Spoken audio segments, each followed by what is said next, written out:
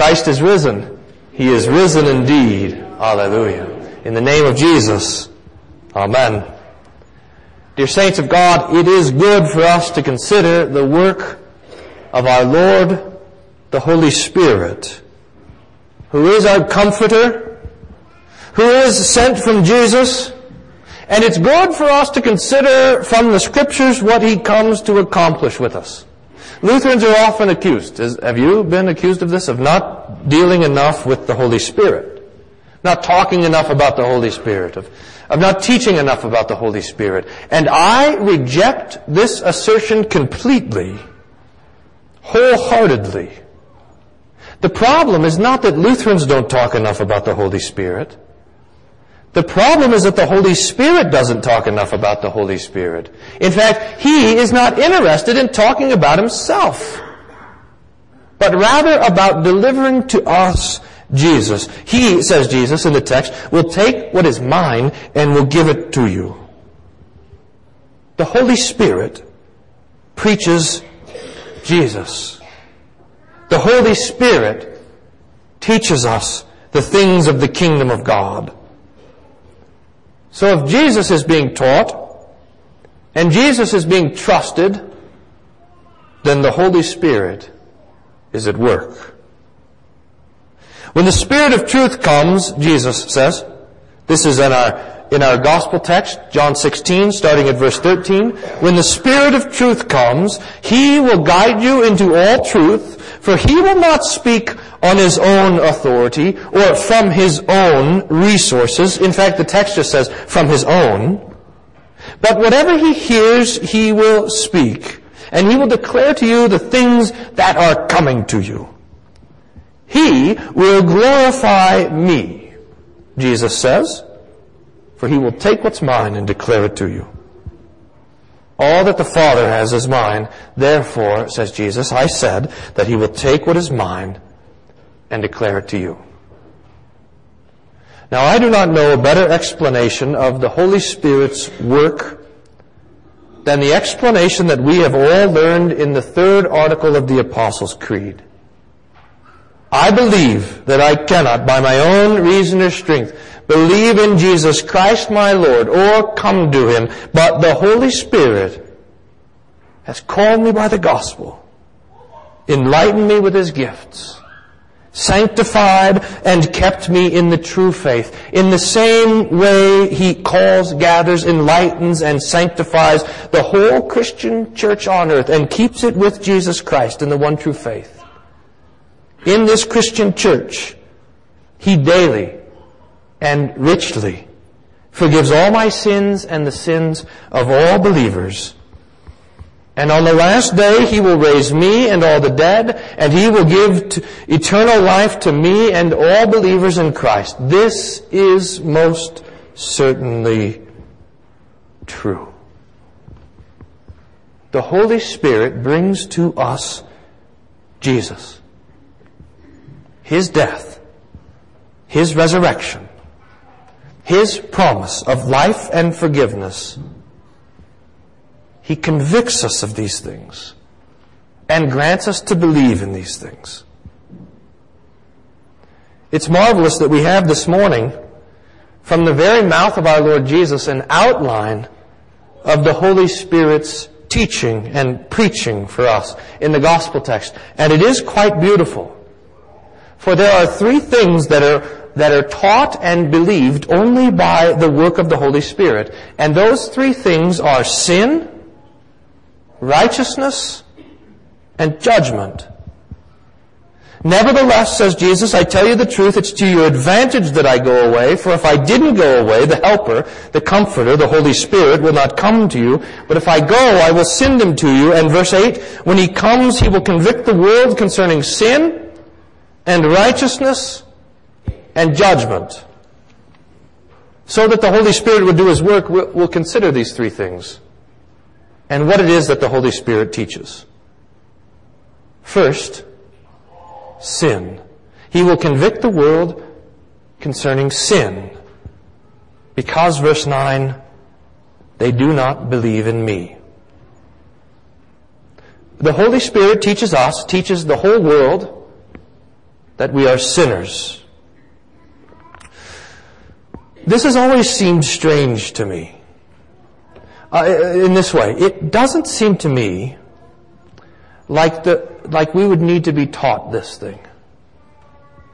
It seems to me like if there was one piece of Christian doctrine, if there was one thing that we confessed in the Creed and the Catechism, if there was one thing that the Bible taught us that everyone should know, it's that we're sinners. If there's one thing that we could learn, not by reading the Bible, but just by looking around at the world, this seems like it would be the thing. But it's one of the ironies of theology, one of the ironies of the teaching of the Scripture, that this thing that should be the most obvious to us is not. And I can prove it. If you just go out and ask someone what they think about themselves, what do you think about yourself? You just ask a person that. And do you know what the answer is? It's almost universal. I think I'm a pretty good person. That's what our sinful nature believes about itself. That it's pretty good. And this is where it gets a little bit personal, we Christians know better. We know that we are sinful and unclean. We know that we are constantly breaking the Lord's commandments, that we constantly fall short of His glory. We walk into this room every week and the first thing that we say is, I'm a poor, miserable sinner. But even we Christians who have been taught by the Holy Spirit and the Scriptures to know better, to know that we're sinners, to know that we're not good, we have this false doctrine clinging to us, that we're pretty good. Can you admit that it's there, that false doctrine clings to you? I know I can. We are so sinful that we have lost the ability to feel and know our own sin.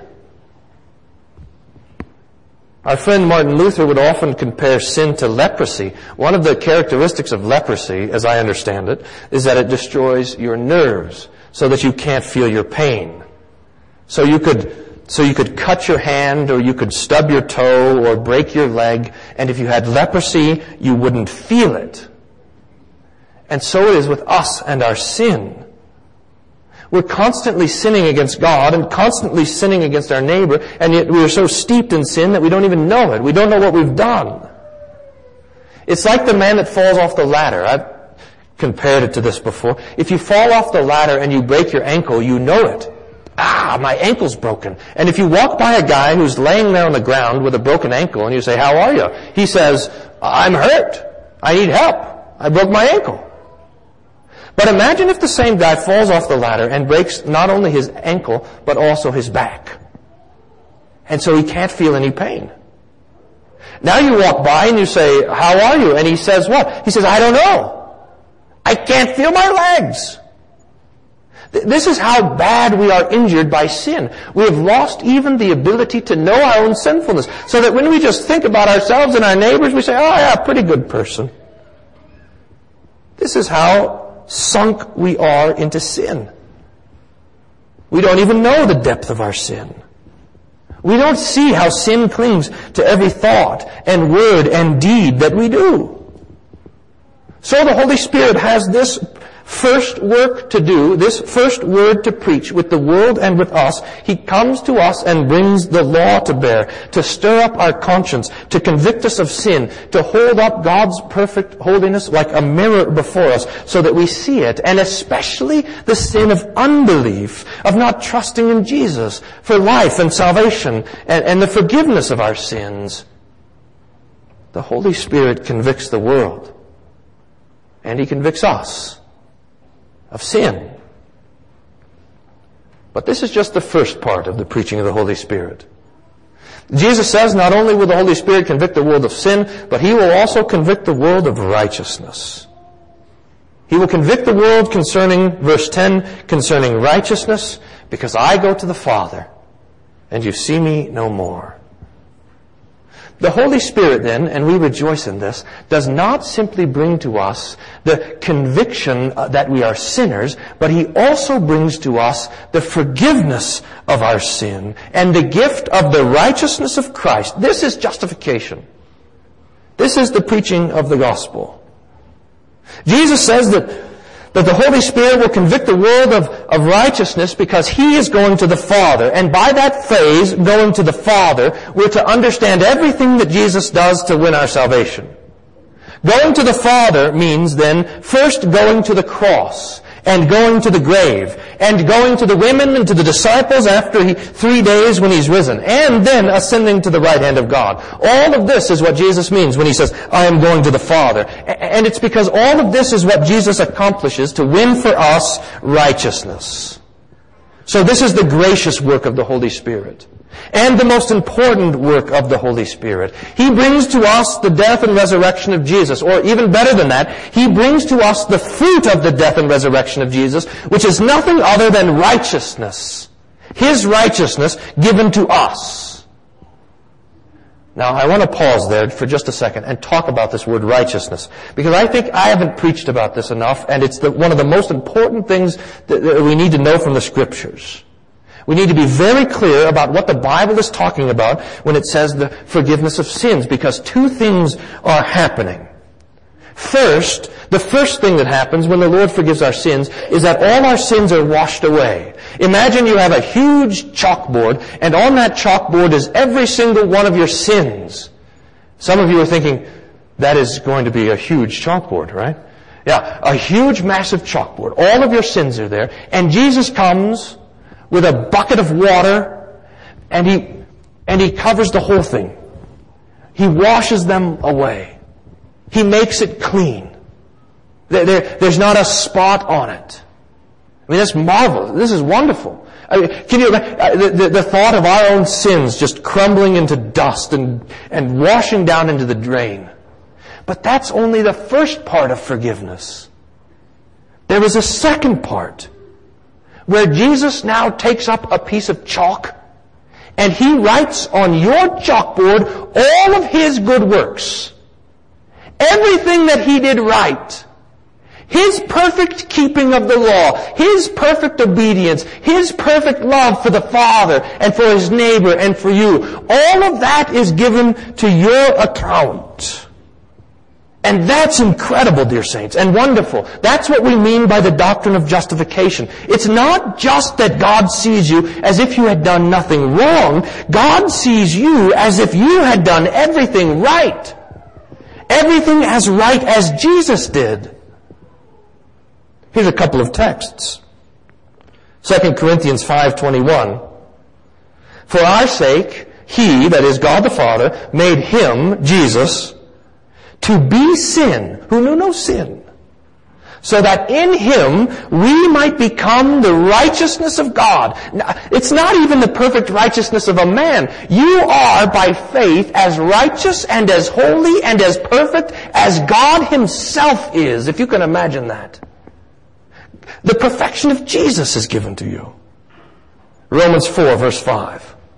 And now to the one who does not work, but believes in Him who justifies the ungodly, his faith is counted to him as righteousness.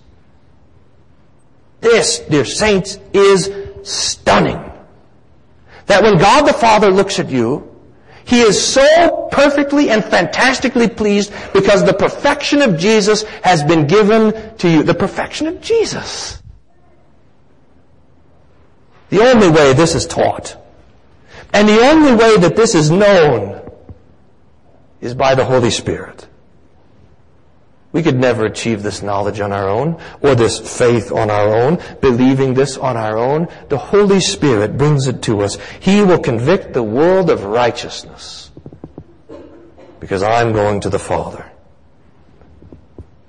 And then the Holy Spirit has a third thing to preach: judgment. This might be frightful if it was our judgment, but it's not. He will convict the world concerning judgment, verse 11, because the ruler of this world is judged. That's the devil. And like our sinfulness, and like the righteousness that the Lord gives to us, there is a third thing that we could not know or believe unless the Holy Spirit would teach it to us. And that is this: the devil is destroyed. the devil is destroyed. This sounds like a crazy idea. Pastor, what in the world are you talking about? The devil's destroyed. Have you not seen the news? It's true. I will submit to you, it is true that this world looks like the devil's kingdom, like he is ruling and reigning and having his way, but the Bible tells a different story. And we are given not to believe what we see, but what we hear in the words of our Lord. Here's a few passages that I'll read to you, and then you will consider what it means. First, from Jesus, Matthew 12:29.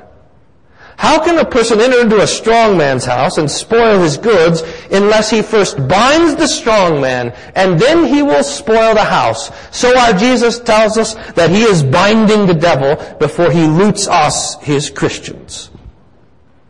1 John 3:8, he that commits sin is of the devil sins from the beginning, but for this very reason the Son of God was made known, that he might destroy the works of the devil. Jesus destroys the devil's work. Colossians 2, verse 13. And you, being dead in your sins and the uncircumcision of your flesh, he has made alive together with Christ, having forgiven your sins, blotting out the handwriting of laws that was against us, which was contrary to us, and he took it out of the way, nailing it to the cross, having spoiled principalities and powers, and making a show of them openly, triumphing over them in the cross. Or perhaps the clearest of all, Hebrews 2. For just as the children partake of flesh and blood, that means you and I have bodies, he himself, Jesus, likewise took part in the same, that through death he, Jesus, might destroy him who had the power of death. That is the devil. It doesn't get any clearer or plainer than that. Jesus, by his death, destroys the devil. The devil has been cast out of heaven, removed from the face of God. He's been bound so that he would no longer deceive the nations. Jesus triumphed over him, but we do not yet see it. In fact, Hebrews gives it to us explicitly. This is a good text to take a look at later this week. Hebrews 2, verse 7 and 8. You, God the Father, made him, Jesus, a little lower than the angels. Then you crowned him with glory and honor and put everything in subjection under his feet. But as of yet, we do not yet see all things in subjection to him. Jesus, dear saints, sits on the throne of God. He rules and reigns at the right hand of the Father, and he does all of this for you, for his Christians, for his church. Jesus is in charge, and Jesus is in control, but we do not yet see it. We have to be taught by the Holy Spirit. He comes to us and convicts us, teaches us this unseen truth, that the devil is bound, that he's destroyed, that he is judged, and that the devil no longer accuses us before the Father. Dear saints, the devil no longer carries your sins before the face of God. For on the right hand of God, you have not an accuser, but a Savior and an advocate. You have your Jesus. And he does not show your sins to God, but shows to God his wounds, his blood, his victory over sin and the devil for you. So the Spirit comes, and he convicts the world of sin, and he convicts the world of righteousness, and he convicts the world of judgment. We give thanks to God through Jesus Christ our Lord, that the Holy Spirit has done his work among us, and that he continues to do his work among us until at last he brings us to the face of Jesus. May this, the presence and the preaching of the Holy Spirit, may it continue to grant us comfort and joy and life, now and always. Amen. And now may the peace of God, which passes all understanding, guard your hearts and minds through Jesus Christ our Lord. Amen.